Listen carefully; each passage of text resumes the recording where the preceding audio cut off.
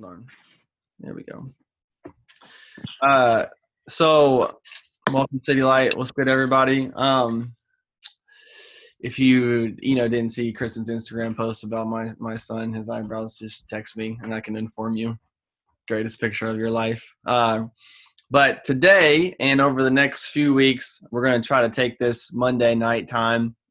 We will still try to lock you guys in on announcements, what's coming up, try to give clarity on all that. But since quarantine life has turned from like a crisis moment to kind of like this is just life for as long as we know, as far as we know it, we're kind of switching from the crisis type of response to just like, okay, how do we in the midst of this life kind of make the best of it and live according to God's plan and be City Light and all the things he's asked us to do in the midst of this present time. So I've been going back a lot to the original little strategy flow chart that we created with the circles and the reach, restore, repeat, just to think about, man, this is our essence. If we are these kind of people, how does that play out in quarantine? So the next 4 weeks, we're going to have talks that are under this theme of isolated but invigorated, all right? So isolated but invigorated. I think it might help. Whoa, I'm in the sun. The sun is my producer over here is shining the sun on my face. Do I look like an angel now? Fantastic. Thank you, producer. Hey, you're always very wonderful. Yeah, very good at your job.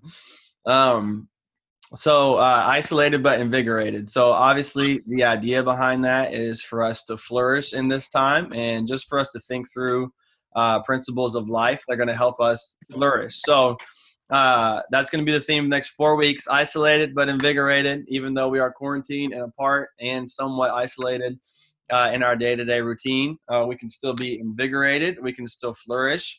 One of the things I've been thinking about is for us to come out of this on the other side, whatever that is, whenever that is, with zeal, that we would be not beat down, but that we would be ready for the next battle, for whatever it is to come, for saving souls and doing the work of the Lord, that we would be excited to serve and do all the things that God calls us to do, so that instead of it being like, okay, we're out of quarantine and now we can kind of try to get our bearings back, I would love to be able for us to hit the ground running, or maybe better yet said, to keep running as we're doing now, since a ton of you are already serving and kind of keeping the action going in the best ways that we can. So isolated but I'm just laughing at my beautiful producer wife over here just adjusting things. Can you guys see me clear now? This is better.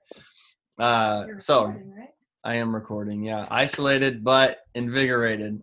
So we're going to take 4 different big buckets, okay, for the next 4 weeks. The big buckets are, number 1, your personal spiritual development. So what is just a simple short talk and practice on that. Number 2 is your biblical and theological development. So what theme of scripture can we train you in and just give you something to think about and learn about a little bit more. The 3rd is your servant leader development. So what particularly leadership skills, but thinking about it from a servant point of view. As a servant leader, how can we develop that more in us? And then the last one is just your practical ministry development, some practical kind of ministry tips for ways to do things, particularly that apply in a variety of ministry settings.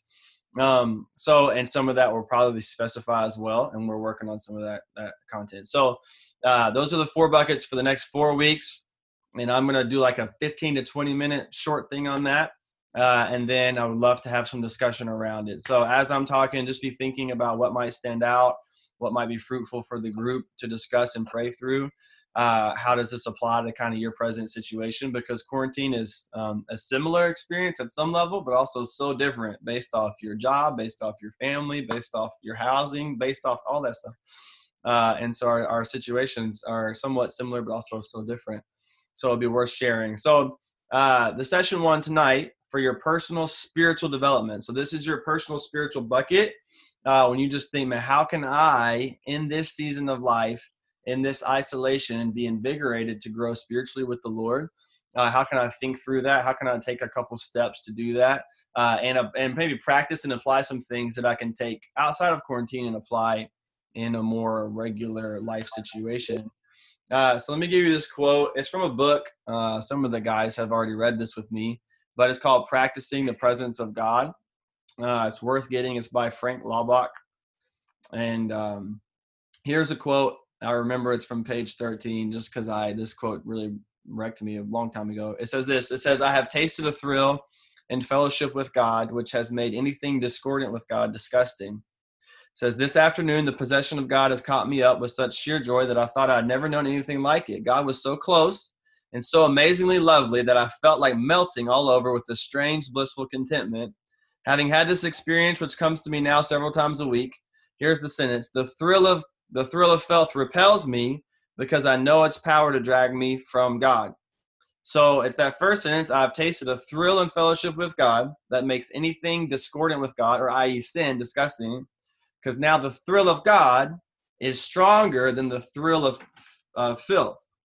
And so the thing in that, first of all, is I never heard anybody talk about the relationship with God as being a thrill until I read this book. Never had anybody use that word thrill to describe their relationship with God. And so I was really captivated by that.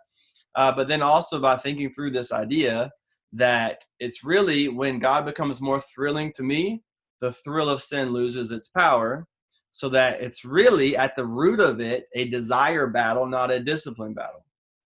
The way for us to grow spiritually is really rooted in how can we join God in increasing our desire for God? Because when we really see God and find a thrill in him, then what used to look shiny or tempting isn't so much anymore, because I have seen something better. And so often what we're doing when we choose to sin is we're just making a value judgment, and we're saying that's worth it, or that's worth whatever consequence I have to pay, or whatever. You value it, and we'll value sin and the thrill it brings a lot less when we have valued God appropriately and experienced the thrill of God. So, and it really is just in my personal testimony, the way that I have moved forward with the Lord has really been by pursuing this. So today's session is called The Fight for Delight.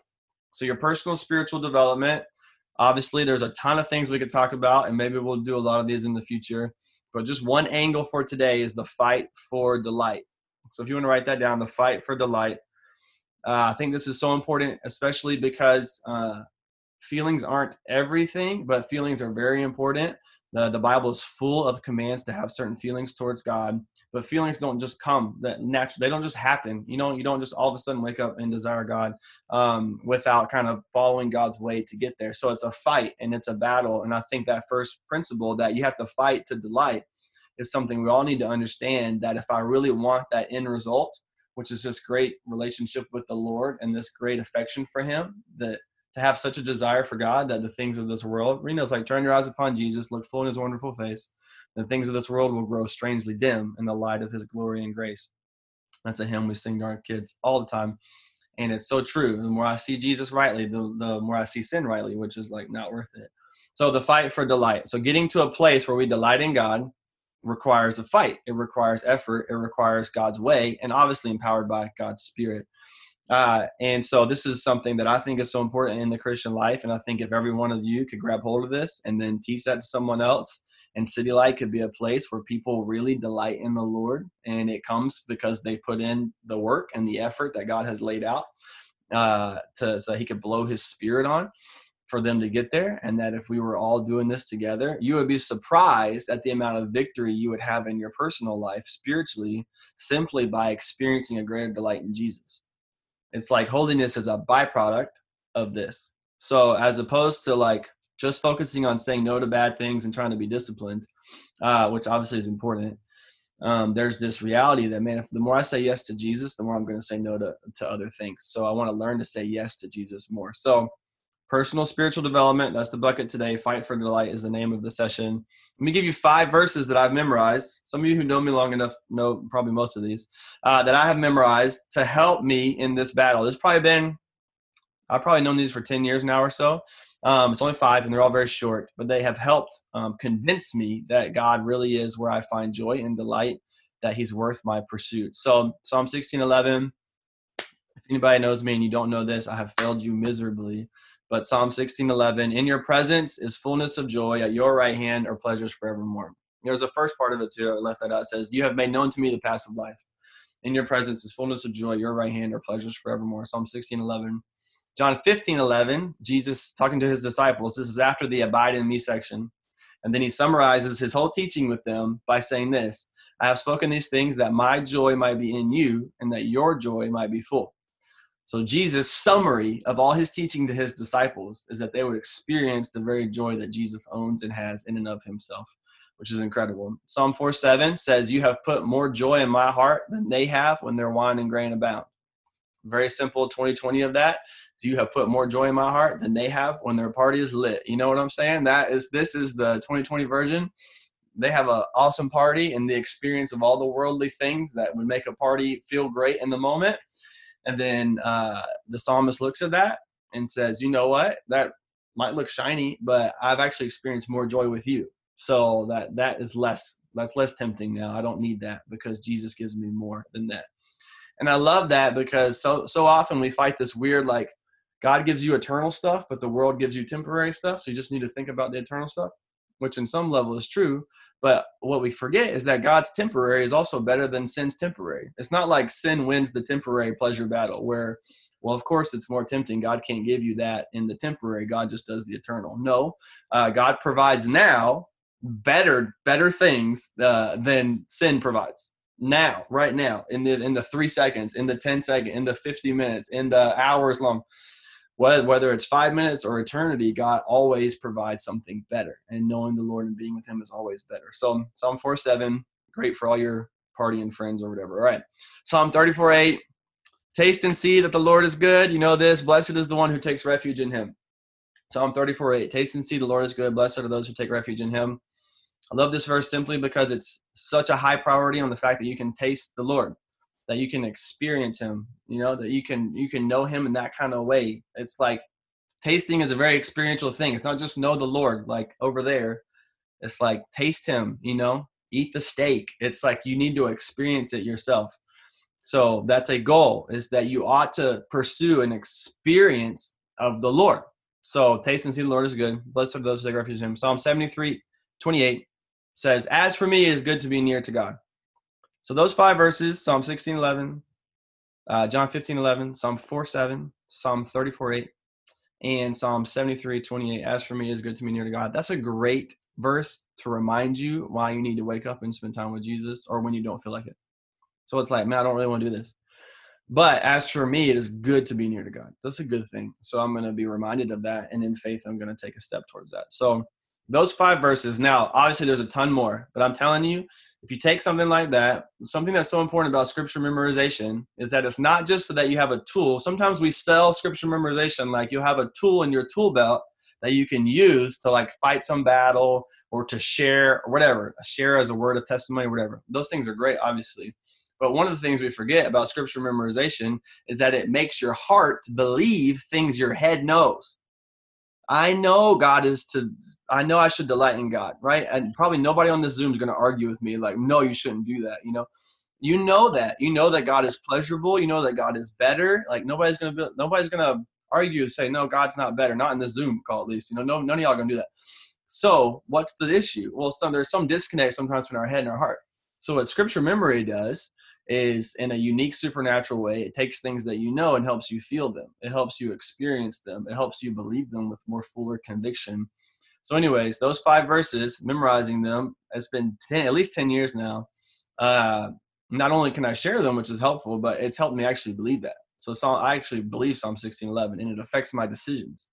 Like, yeah, it is.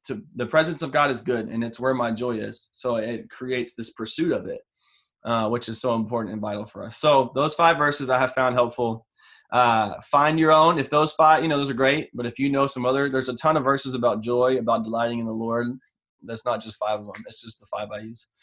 Find some, find 2, find 3, memorize it, put it in your heart, fight for delight. Okay, so memorize scripture as a way to fight for delight. Now I just have 2 simple things, and then we'll talk about whatever the Lord's kind of revealing to you that might be helpful. 2 simple points. You'll write these down. Get closer. That's number 1. And stay longer. That's number 2. That's it. How do I fight for delight? Well, number 1, I get closer. And number 2, I stay longer. So the first, number 1, get closer. Why do we get closer? We get closer so we can see better. This is so important. I hope you, so important. If I'm going to fight for delight, I'm going to get closer so I can see better.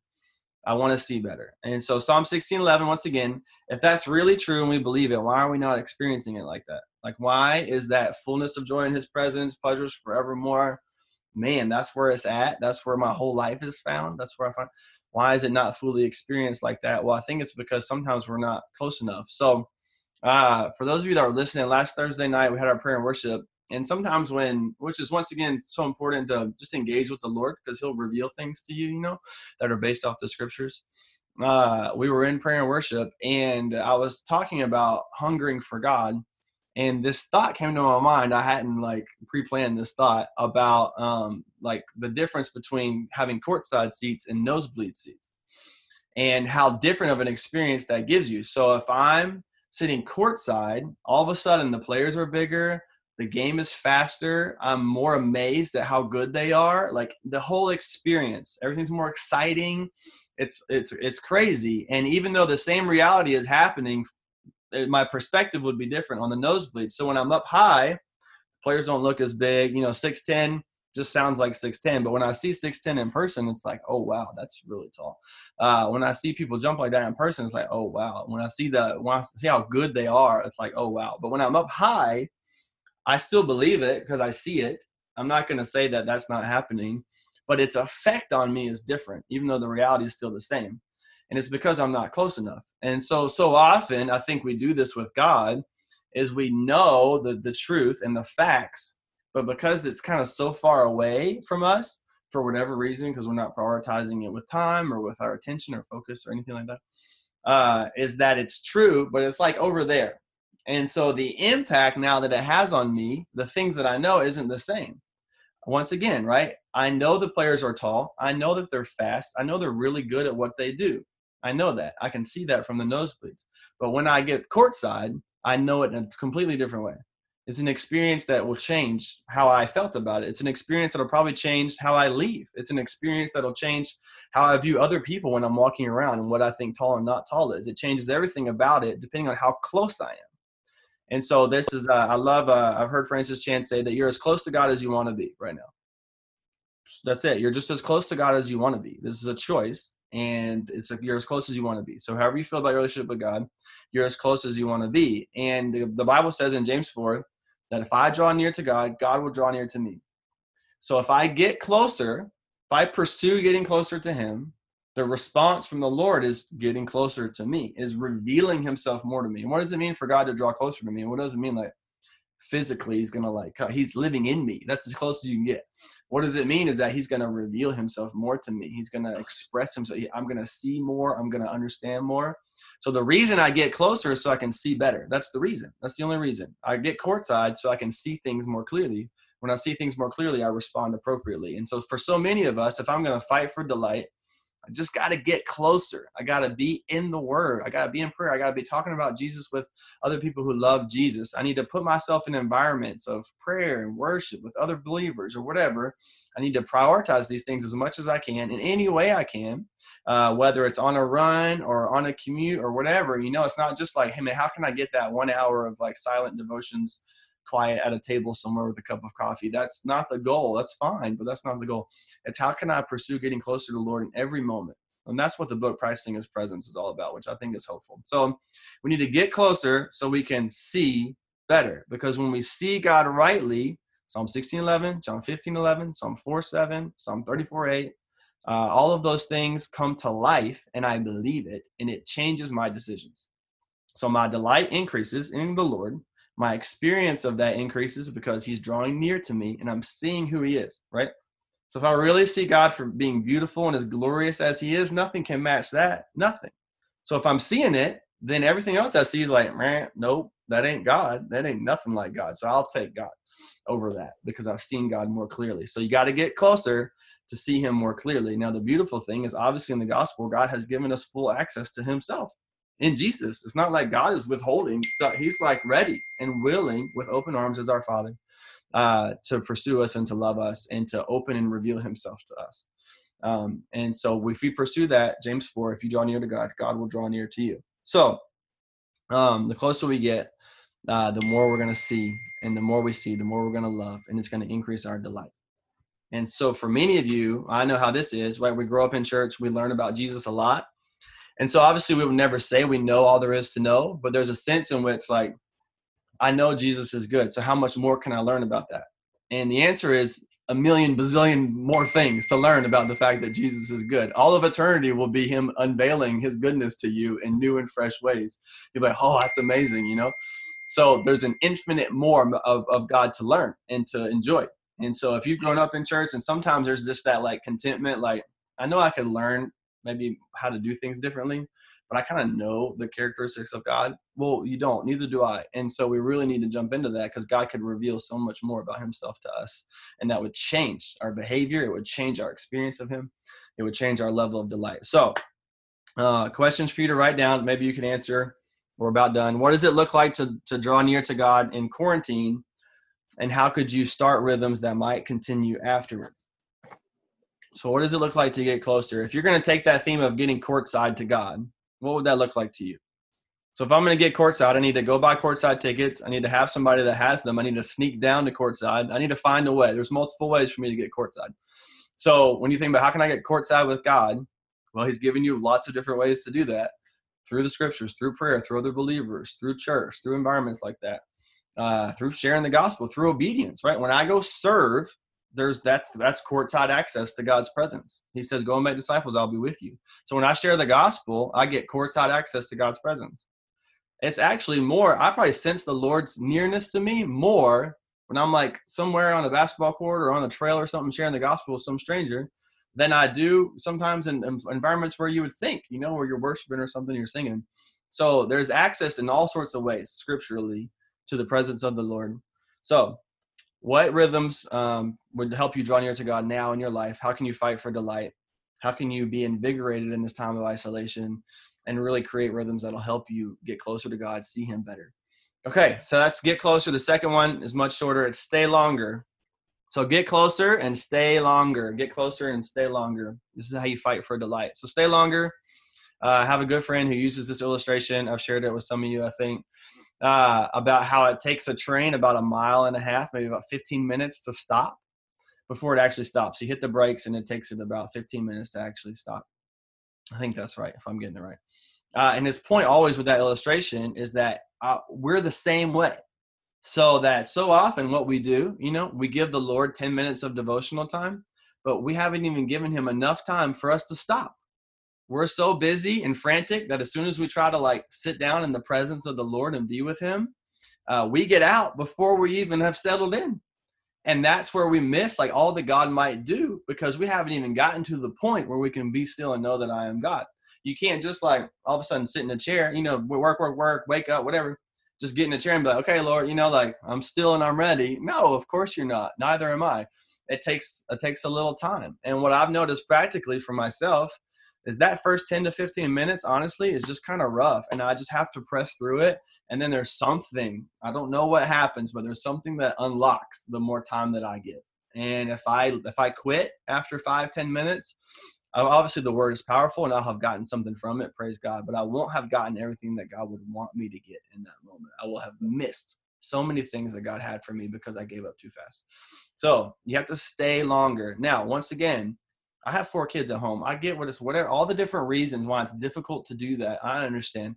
But there's different ways to stay longer. So whether it's, once again, on your run, you spend all your time in your car, or you are at home and you can do that, just stay longer. Just press in. Past the frustration, past the I'm not getting it, past the I'm bored feelings, past the I've already done this check.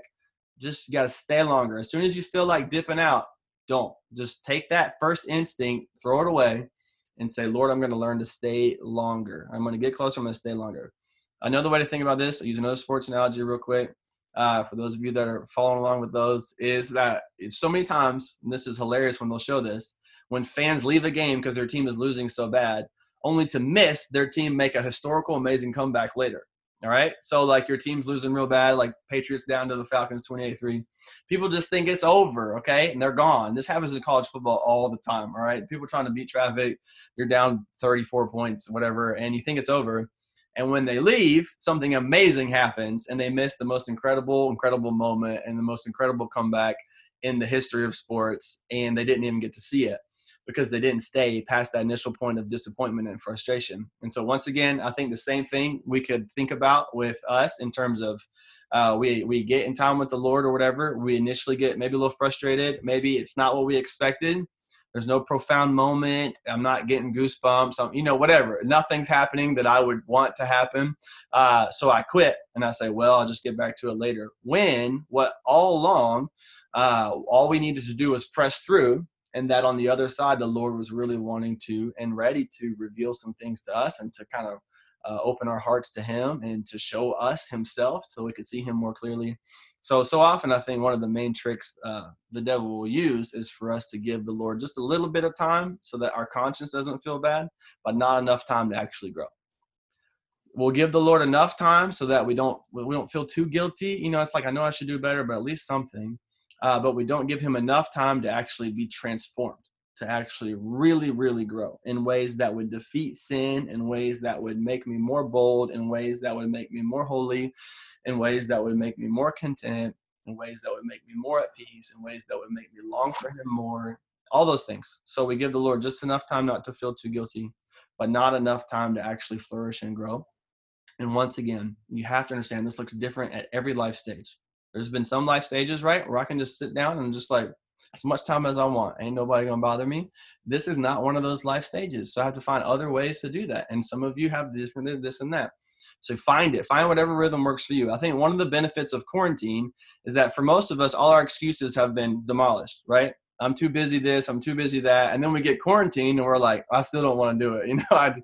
All my excuses are gone, but I still don't want to do it. So what I've realized is my heart's the problem. My heart is the problem, not my schedule, not my busyness, not my job, not my kids. None of that's the problem. My heart is the problem. And I think God has used quarantine to reveal that to us so that those of us that are honest with ourselves are like, well, if I'm being honest, I have a little more time, a little more space, and I still don't want to. So there's something wrong in my heart, so let me deal with that before the Lord. And once again, remember, that's a good thing. That's a gift from the Lord to see that, to be able to repent, because the kindness of the Lord leads you to repentance. It's God's kindness that leads you to think that way, and that you have a chance to kind of learn and grow from that. So get closer, stay longer, stay longer, stay longer. I'm just telling you, you'll be so surprised by the things the Lord will do in your heart if you just give him a little more time, and the Lord will really grow. And that's, once again, the fight. That's the fight for delight. So how do I fight for delight? Well, I find any way possible to get closer. And now I'm thinking quarantine, what does it look like to draw closer to the Lord, draw near to the Lord, he'll draw near to me in quarantine. And then what does it look like to stay longer, to fight for delight, to stay longer, to taste the Lord, to be there? So the question for you and for you to write down is, how can I stay longer during quarantine? And how can that be a rhythm I could keep up outside of quarantine? So in my newfound schedule, what does it look like to stay longer? Now, if you don't answer that question, you won't progress. So you need to actually think about that, and something practical. You need to write it down, talk to whoever you can talk to flesh that out. How can I get closer? So what does it look like to get closer? What are all the access points God has given me to his presence? What does it look like to take those access points and get closer throughout my day? And then what does it look like to stay longer? When do I usually give up? What kind of things do I need to push through to really go? How can I fight for delight? So that is our theme today. Fight for delight, get closer, stay longer. Take those 5 verses or pick your own, memorize them. Let's grow closer to the Lord together and use quarantine to be invigorated and not just isolated. And but all right. So with that in mind, I would love to hear from you guys then, just about maybe